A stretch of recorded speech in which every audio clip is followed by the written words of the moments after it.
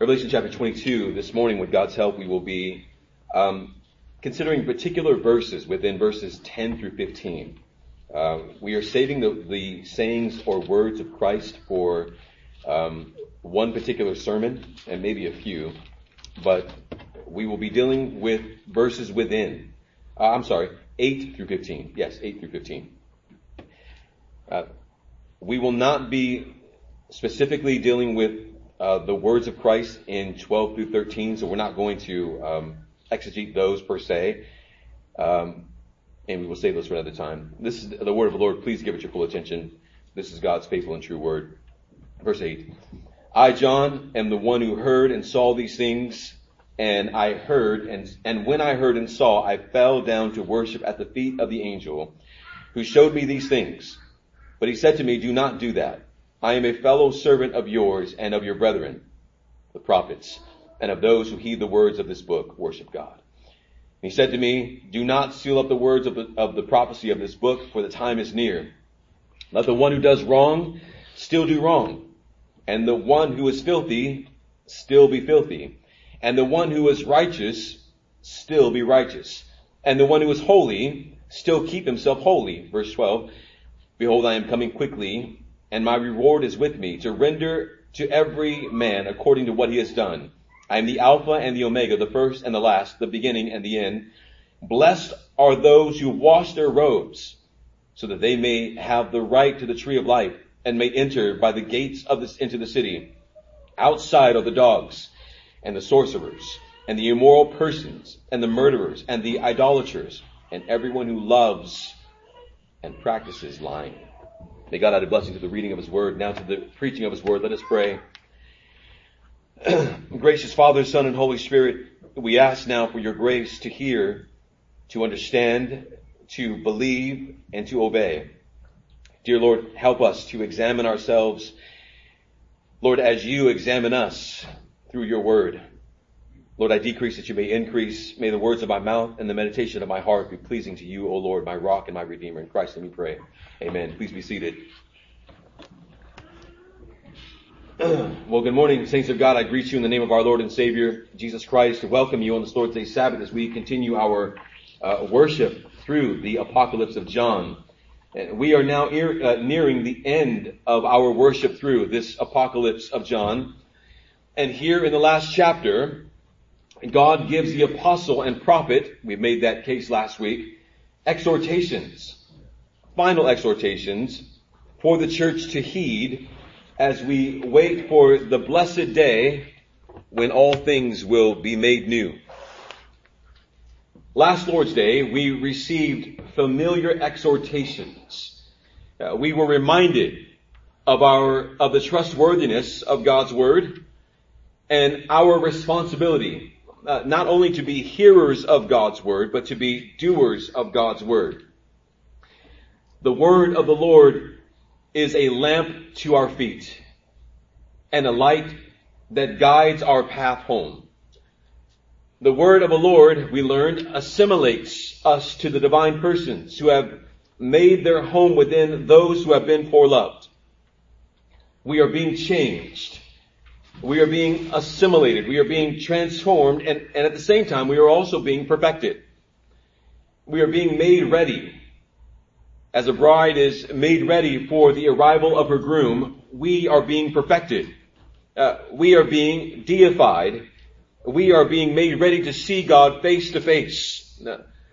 No one who is not holy will not see God.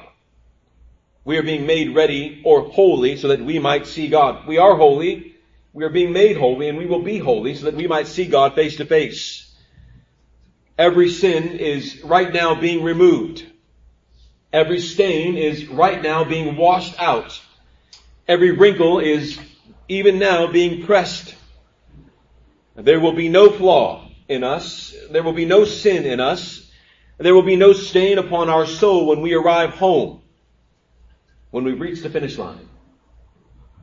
What is the finish line? What is the goal? What is the prize? God is the prize. I have become more and more convinced as I have surveyed the scriptures that heaven and the new creation are simply this, the beatific vision. The details that are given to us throughout the scriptures are simply detailing God and his people. And there shall be nothing lacking or wanting in us when we behold him. I say that because when we think about heaven and the new creation, we often, I'll give you an example of my daughter, we often ask, well, will this be here? Or will that be here? As if when we see God, there will be something lacking after we see him. There won't be an after we see him. There will be an eternally beholding him. My daughter asked me, when we talked about this, well, can I still have my toys? And that sometimes is our response when we think about God. We say, in a more grown-up way, can I still have my toys? It's why when people think about heaven, they say, will there be golf there? I hope so. Will there be I'm not saying I hope so. They're saying I hope so.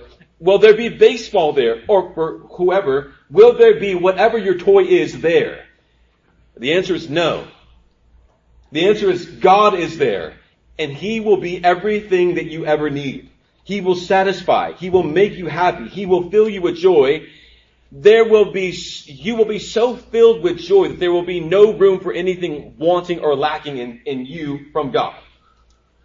He allows us to know him. Absolutely. Perfectly.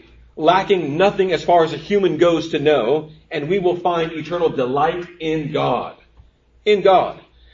If you were to ask me, what would be your toy, Pastor Antonio? It would be food. I love sweets. I was hungry the other day, and rather than thinking about a steak, I wanted a cake. There won't be cake there. God will satisfy me even greater and more than cake does. Our exhortation was this: trust and obey. Trust that God's word is trustworthy and true and obey it. Which is followed by what seems to be now a strange command from the angel. Here it is. You might have heard it or seen it when we were reading. Verse 11. Let the one who does wrong still do wrong. Verse 11. And the one who is filthy still be filthy. And let the one who is righteous still practice righteousness. And the one who is holy still keep himself holy. Oh, now this is strange. What is this so-called command? Today, with God's help, we shall hear again familiar things. As we are called to, here it is, to tell the truth. A title for the sermon, to tell the truth. And that is to examine ourselves and to see if we are in the faith, and may God grant us grace to hear and obey. One point for us today. Just one. To tell the truth. And I put on there a slash self-examination. To tell the truth or self-examination. Revelation verses 8 through 11.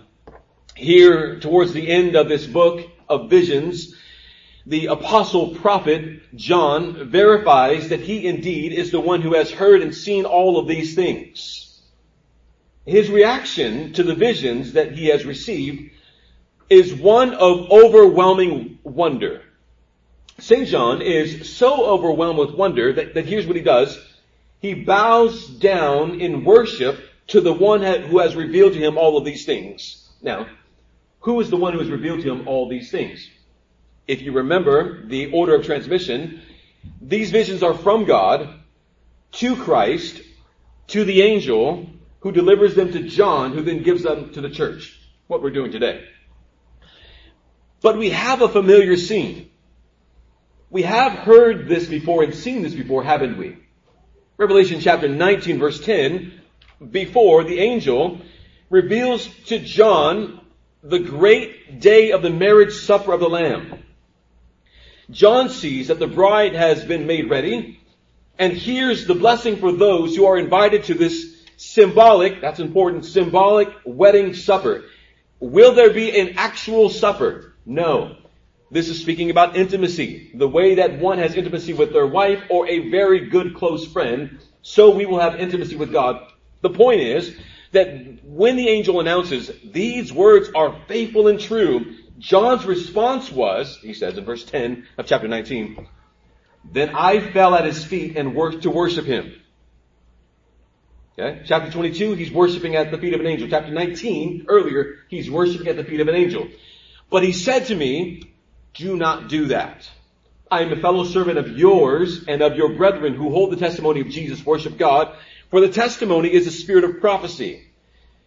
Now we have in Revelation 22, 8 and 9, virtually the exact same scene and almost the exact same words. John says, chapter 22, I heard and saw, I'm getting to a point. I heard and saw and fell down to worship at the feet of the angel who showed me these things. The angel rebukes John and says, do not do that. Now, there are some who would use an emphasis.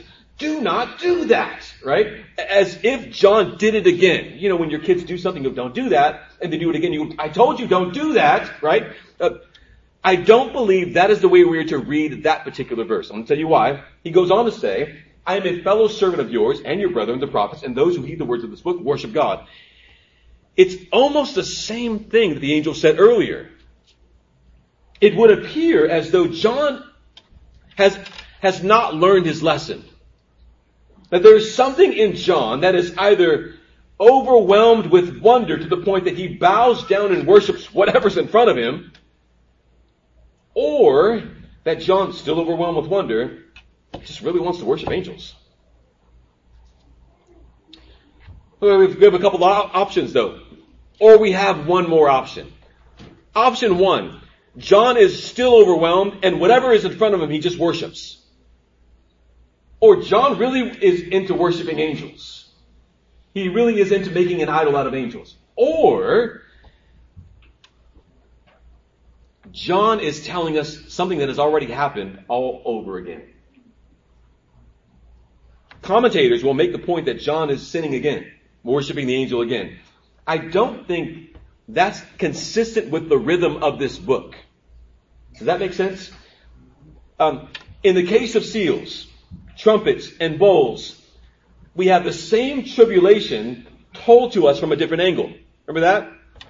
In the case of Revelation 7, 11, 19, 22, 21, we have a scene of the consummation of the kingdom, the bride, finally perfected in glory, deified, saints beholding the vision of God. All of these are telling the same thing from a different angle. What I do believe is happening here is the scene of John bowing down to the angel is the retelling of his transgression from a different angle.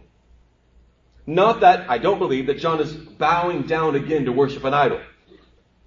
Why does that matter going forward? I think it matters because the command or declaration that is being made by the angel, which is, let the one who does wrong still do wrong, let the filthy still be filthy, the righteous still be righteous, the one who is holy keep himself holy. I think it is evidenced by John. Meaning this, John is a true Christian. And when he has been exhorted, commanded, don't set up idols, John keeps that command. John doesn't keep making the same sin or committing the same sin over and over again. John is a Christian. He does not have a desire to worship anyone other than God. John does not have a thing for angel worship. I believe that this scene that is told to us is a retelling of what John formerly did, rather than what John continues to do. Follow me. Offer false worship. Why? Because that's not what Christians do. And that's the point. John is showing by example what real followers of Christ do. They worship God. Let the one who does wrong still do wrong. And the one who is righteous still be righteous. This would seem like a strange command though, right? It's almost otherworldly, it appears. This apparent command given by God to Christ, to the angel, to John, for the church, seems to imply that mankind in general are called to keep being whatever they are.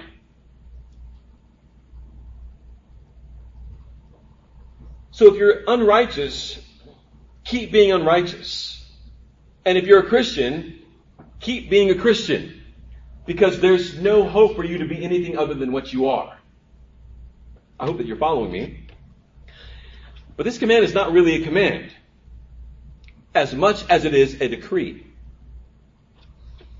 A decree. It is something that God has declared to be so before the foundation of the world, and declared will be until the last day. Don't get confused. By God's decree, certain men will be made holy, and they will continue to be holy. By God's decree, certain men will be wicked or filthy, and they will continue to be wicked or filthy. Now, where's the background of this? The background of this is found in Daniel chapter 12, verses 9 through 10, where the angel reveals in similar fashion something to Daniel and says to Daniel the prophet, this is what the last days will be like. Daniel is so confused, but the angel doesn't even bother to explain. Daniel wants to explain this to me. Help me make sense of this. Instead, the angel says to Daniel in Daniel chapter 12 verse 9, go your way. He says to the angel, I don't understand this. Help me make sense of this. And the angel goes, no, just keep going. For these words are concealed and sealed up until the end of time. Daniel, this doesn't concern your day. It's why it's concealed. It just doesn't make sense, angel, whoever it was. And the angel says, it doesn't matter for you right now. It will matter later, but it's not for you today. But here's what will happen. Many will be purged, purified, and refined. But the wicked will act wickedly. And none of the wicked will understand. But those who have insight will understand. He's essentially saying that there will be some who are purified. They will be made right. You will remember from our last sermon. Let me not go ahead of myself. When Daniel received the visions from the Lord, similarly by an angel, he was commanded to conceal them. Meaning that what he was seeing was not for his time, his age, his epoch. It was to be fulfilled in an age, in a distant age, in a distant time. But the angel tells Daniel, that in that time, many will be purged, purified, refined. That is, there will be many who will be made holy. There will be many made righteous, and they will be given grace to understand and to walk in righteousness. Those who were formerly wicked will be given grace to understand, and they will be purged of sin, purified, and ultimately refined.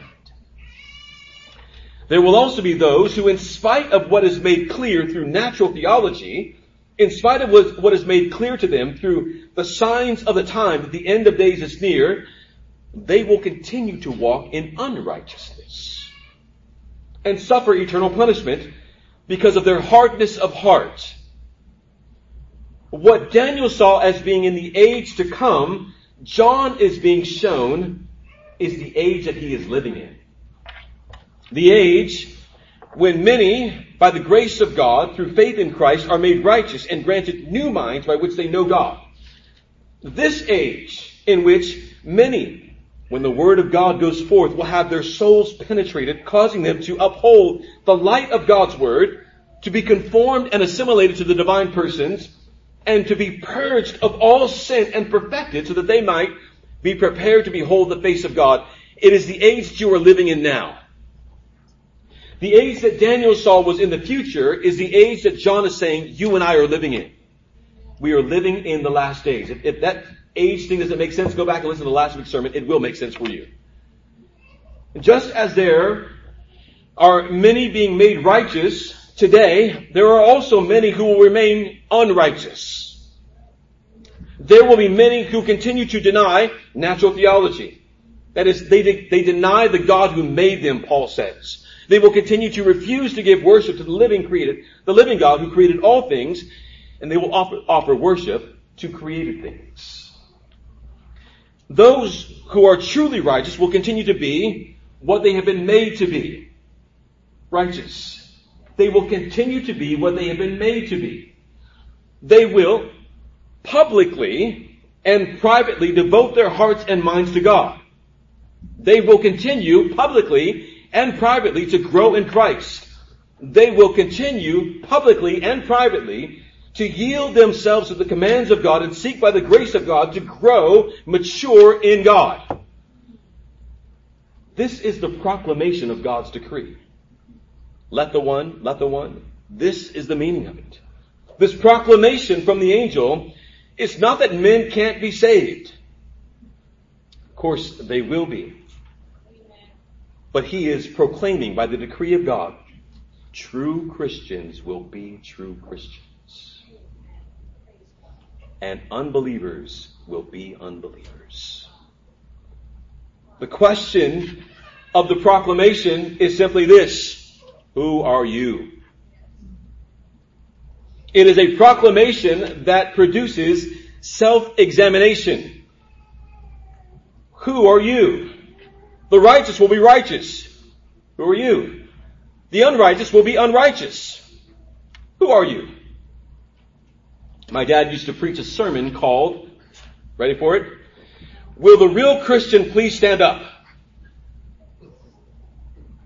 He got this title from a 1950s TV show called To Tell the Truth.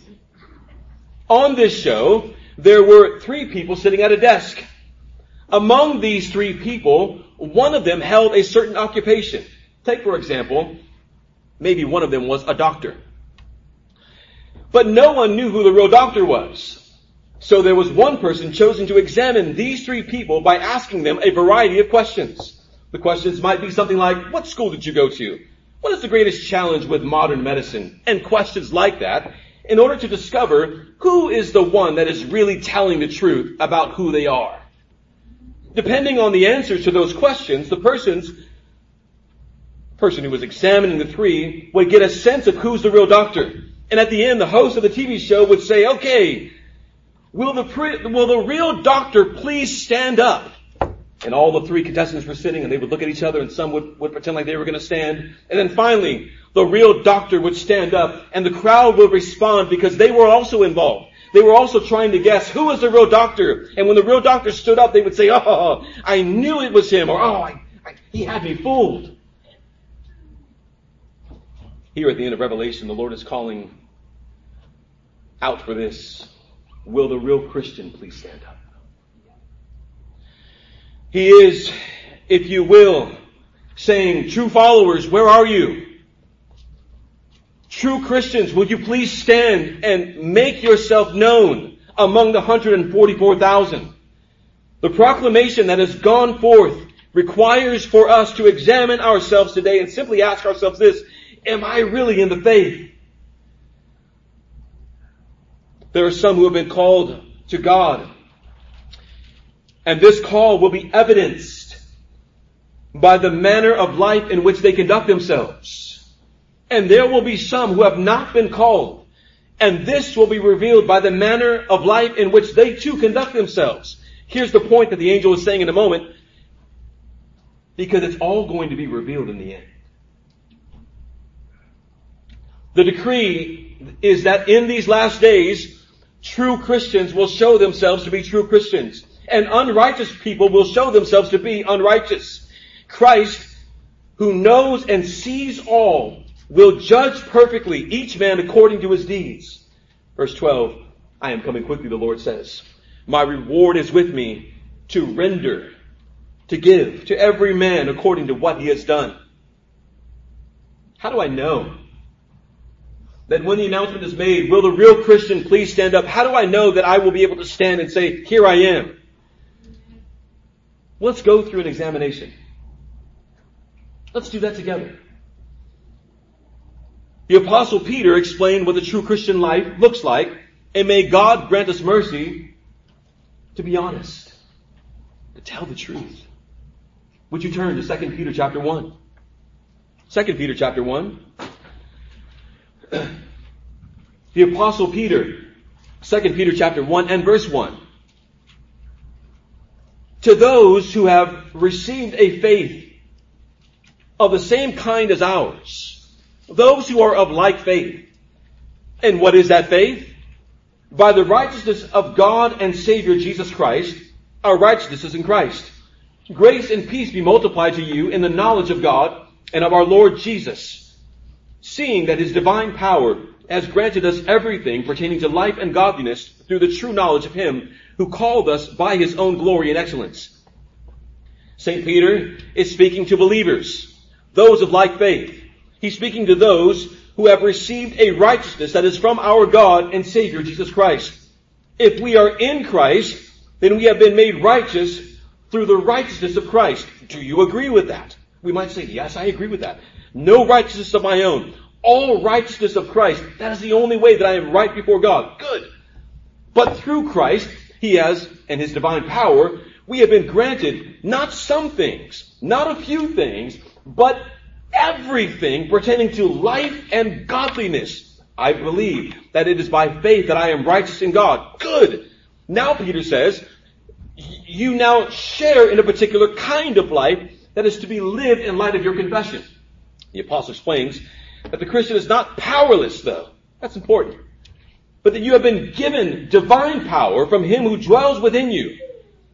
And we are partakers of that divine nature. We're partakers in God, right? It's not just you alone. You are indwelt by the divine persons who empower you to live a certain way. You are not powerless. The Holy Trinity dwells within the one who has received faith in Christ, resulting in righteousness and righteous living. We are not who we used to be. We are no longer powerless to sin and its influence, but now we have power to refuse sin, to turn away from sin, and to turn to Christ and walk in Him. We no longer have a nature that has been corrupted by sin, but we are now indwelt by the triune God.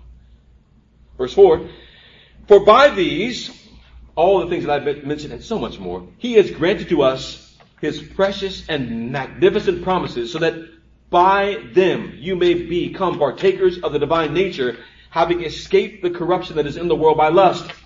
We are new creatures, again. And because we're new creatures, creations, we have been endowed with power to live an abundant life, here it is, of godliness. Now that may sound like a sermon you've already heard. Like one you heard last week. Like one you're going to hear later on this afternoon. But let me remind you of what I reminded you of last week. That I will always be ready to remind you of things even though you know them and have been established in the truth which is now present in you. I will remind you of these things because if John was not concerned in repeating himself, then neither will I be concerned in repeating myself. We are new creatures in Christ. But Peter, he wants to pull that curtain back a bit further. Peter is saying exactly what John is saying in Revelation 22. For the man, if he has faith, the man, if he is a new creation in Christ, if he has really escaped the corruption of the world and its lust, then these things must necessarily follow as evidence. Do you see what Peter's doing? He's saying faith, good. You have power. Yes, you do. You partake in the divine life. Yes, you do. Here's how you know. Verse 5. Now, for this reason, applying all diligence, that's key. Applying all diligence. In your faith, supply moral excellence. And in your moral excellence, knowledge. And in your knowledge, self-control. And in your self-control, perseverance. And in your perseverance, godliness. And in your godliness, brotherly kindness. And in your brotherly kindness, love. St. Peter calls his brothers and sisters to walk with him as he walks with Christ. And the path that is before us, if we are in Christ, is first of all one of putting forth effort. The path forward is not auto walk. You ever heard of that, auto walk? You may have never heard of auto walk, but it is most commonly found in airports, especially nowadays. They're paths that as you're walking through an airport, there's long hallways, and rather than you use your feet, you can get into something that looks like an escalator, except it's going horizontally. You'll step on it, it'll just take you. And you don't need to walk anymore. This is great. It's taking me. It automatically transports me across a long distance with little to no effort on my own part. I can just stand here. It's taking me. It's great. Another name for it is called the travelator. It does all the work for you.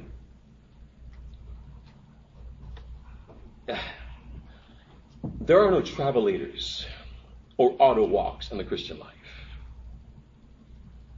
We can't just let go and let God. Rather, Peter says, that if in fact you have received a similar faith resulting in righteousness, you have power. You have power to walk.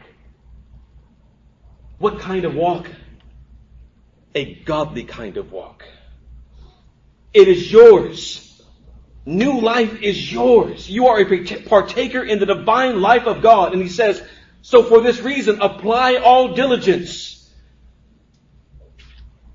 The NIV says, make every effort on your part. Make every effort to supply to your faith, or make every effort to add to your faith. You have faith, now add to it. How do I do that? Well, you work. It takes effort. There are no auto walks or travelators in the Christian life. You can't just expect God to carry you into holiness. He is empowering you unto holiness. Since you have power from God as one who shares in the divine life, He's really within you. Utilize that power, apply that which is in you, faith, to help you live a morally excellent life. Morally excellent life. You ever people when you're too godly. You're being super Christian right now. You better believe it. And when I'm not, call me on it. When I'm not being super Christian right now, tell me I'm not. Because I'm called to do that. Make every effort to add to your faith. Make every effort. No, you can't just expect God to just do it with you doing nothing. God has called you to share in the divine life. He has empowered you to obey. If your faith is truly in Him, and if it is true, then you and I must continually, listen to this word, increase, grow, mature in holiness, knowledge, let me say them slower. Holiness, knowledge, self-control, perseverance, godliness, brotherly kindness, and the sum of all these is love. The sum of all these is love. The sum of all of these is love. When you love, all of these things follow. Peter puts it last at this list. Paul puts it first at his list in Galatians 5:22. Peter would say amen, Paul. Paul would say amen, Peter. The sum of all of these is love. Dear saints of God, I encourage you to consider Catechism question number 38. What is the sum of the 10 Commandments? To love God with all my heart and my neighbor as myself, and the sum of all these is love. These virtues must be present in the true believer, for they evidence that the believer is truly a believer. As Pastor Isaiah said last week, I can go into each of these virtues, but it will suffice to say that they must be present in each one of these who has faith. Peter continues. He says this, 2 Peter chapter 1 verse 8. For if these qualities, if these virtues, if this fruit are yours and are increasing, big bold cap that on my computer, and are increasing, they render you neither useless nor unfruitful in the true knowledge of your Lord Jesus Christ. Peter says these qualities must not just be periodically in us. We must not be only those of whom it can be said these qualities are visible now and then. But it must be said about us, not about ourselves. I'm getting better. I joke with Anthony whenever someone's lying, they go high with yeah, it's good, right? Yeah, I'm getting better. No, you're not, right? Maybe you are. It should not be said of you. Others should say it of you. You don't get to say of yourself, I'm humble. No. Others say about you, you're humble. These must not just be present in you, but increasing in you, in me, in us. This is what must be true of those who are truly in Christ. They are making every effort to grow and advance in Christ. They are more and more being fruitful in their lives and in godliness. Dear saints of God, may it be true of all of us that we are growing in these virtues. evidencing that we, in fact, have been indwelt by the Holy Trinity. That when the call comes, will the real Christians stand up? We would not be bashful. We would not be uncertain. But that we would boldly stand and say, I am among them. God is assimilating us to himself. That we've been crucified with Christ. That it's no longer we who live, but Christ who lives in us. And may, by the grace of God, we examine ourselves and ask God to give us grace to answer the call when he calls for true Christians to stand. Here is what John is saying through the revelation of the angel. In the end, the truth will be revealed. In the end, the real Christian, the one who did not just hear but heeded, they will be blessed because their robes have been washed. Verse 14. Notice that the angel does not reveal to John that God washes robes for them. That's already done. That's a given. Your robes have already been washed for you. Here's what the believer does. Now you keep them clean. You've been given new clothes. Now keep them clean. You know what we say to our kids. My children are notorious. I buy them new clothes. They automatically want to wear them to bed. They want to wear them to dinner. They want to wear them outside. They're new clothes. Keep them clean. Let us rejoice and be glad and give the glory to him, for the marriage, chapter 19:7, for the marriage of the Lamb has come and his bride has made herself ready. It was given to her to clothe herself in fine linen, bright and clean. For the fine linen is the righteous acts of the saints. You've been given clothes. Now walk in them. Keep them clean. How do you do that? By righteousness. By living in godliness. It's how you show you are clean. They have been given robes. Now let us make every effort, empowered. You might say, there's dirt everywhere, but you've been empowered to keep it clean. You've been empowered to say no to the dirt, to say no to the filth. You've been empowered to not roll in the mud. Keep them clean. If you get a stain, ask the Lord to forgive you, and he will remove it. He already has. Good works are not the basis for your right to the blessed vision, but you won't see God without them. John says real Christians will be revealed. And they will have the blessing of being satisfied in God, who is the tree of life, and will be recognized as a citizen of the heavenly city, the church of the Lord Jesus Christ. Let's close. But for the unrighteous, they have no place in the heavenly city. Now watch this. They have no place inside of the church. Verse 15. Outside are the dogs.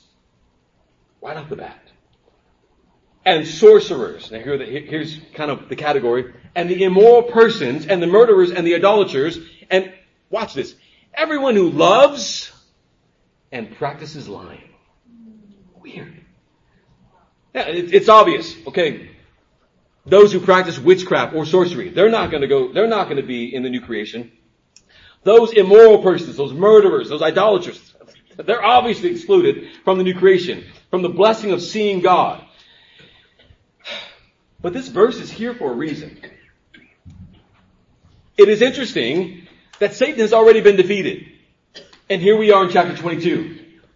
The wicked have already been cast into the lake of fire. And here we are in chapter 22. It's obvious then that there's a different target here.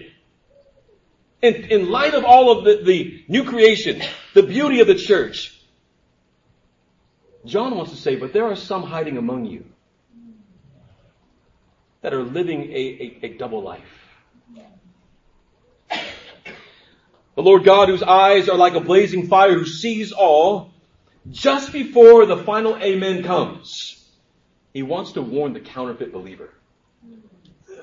He wants to warn the one who is living a double life that their deeds are actually not hidden but seen, and that they will be revealed in the end. What a warning. Just before the church says, come, Lord Jesus, come. The Lord says, but I want to say to those who are hiding among you, I see you. You play spiritual hide and go seek with the church really well. They can't find you, but I see you. I know all of the hiding spots, the Lord says. Revelation 21, it's similar language, 21:8. But for the cowardly, the unbeliever, the cowardly are the ones who hide. The ones who hide are the ones who lie. They're the ones who are living a double life. He's saying the same thing over again.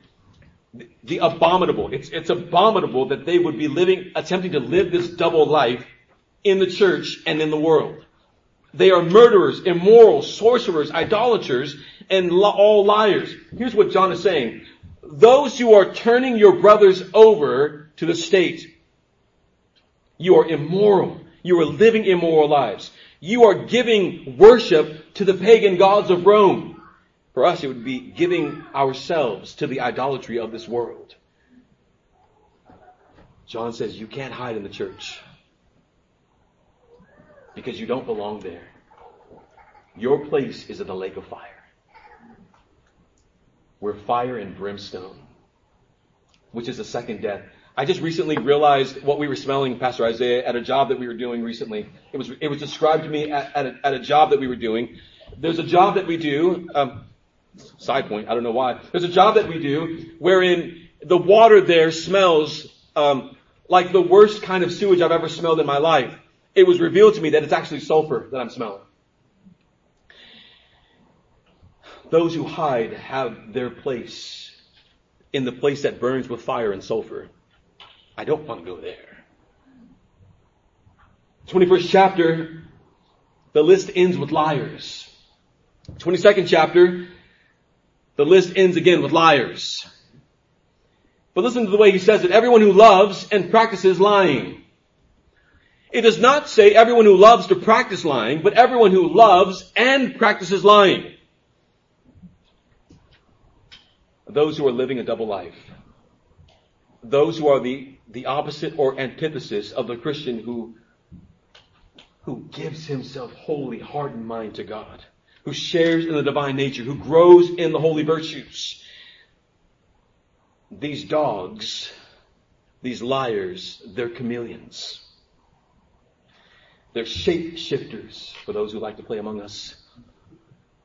They live a double life. They are double-minded. And the scripture says a double-minded man is unstable in all that he does.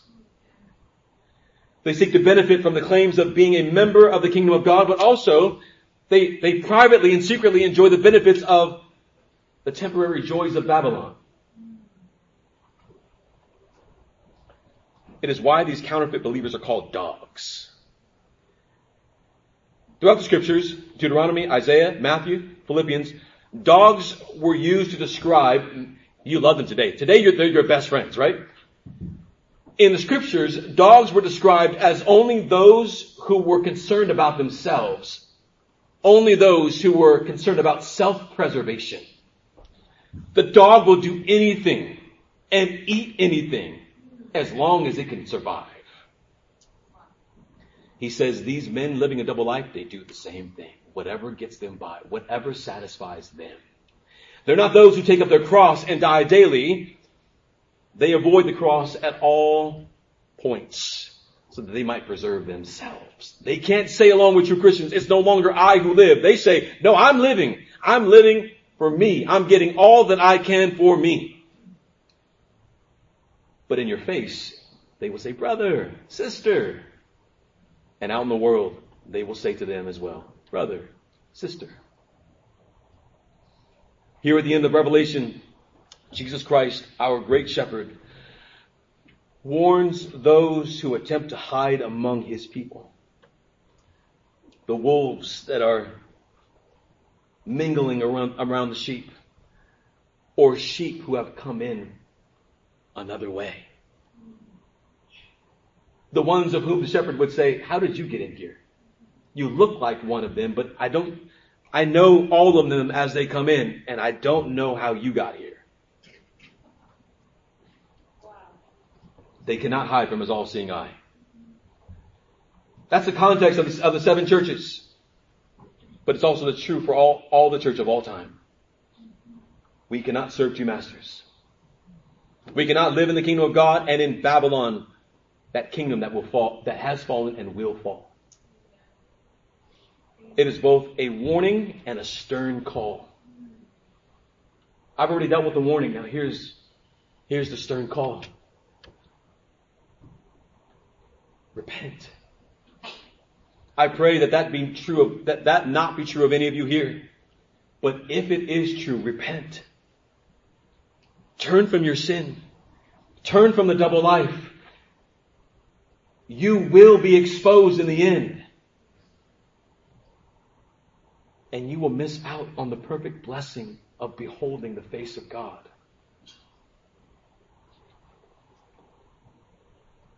And on the other side, dear Christian, by the authority of God's word, if you can say about yourself, I have true faith. I believe in the righteousness of Christ. I believe that I am a partaker in the divine nature of God.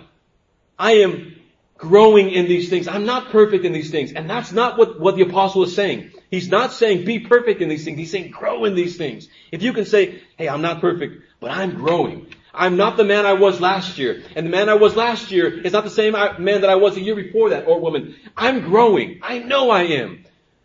And praise be to God. Keep growing. Keep being who you are, Christian. And grow in that. Turn to Him. Believe. Turn away from a double life. Heed the warning of our blessed Savior. Outside of the holy city, the church, there's weeping and gnashing of teeth. And it's for the dogs. It's for the wicked. It's for Satan. It's for his false prophet. It's for the harlot. It's not for the true Christian. And you don't have to go there. I pray that, again, none of you meet this description of being among the dogs. But that when the call comes, will the real Christian stand up? That you will be among those who make up the 144,000, and you will say, here I am, Lord. And you will rejoice and you will give Him glory, for He has made us sanctified, saved, and holy once and for all. Let's pray.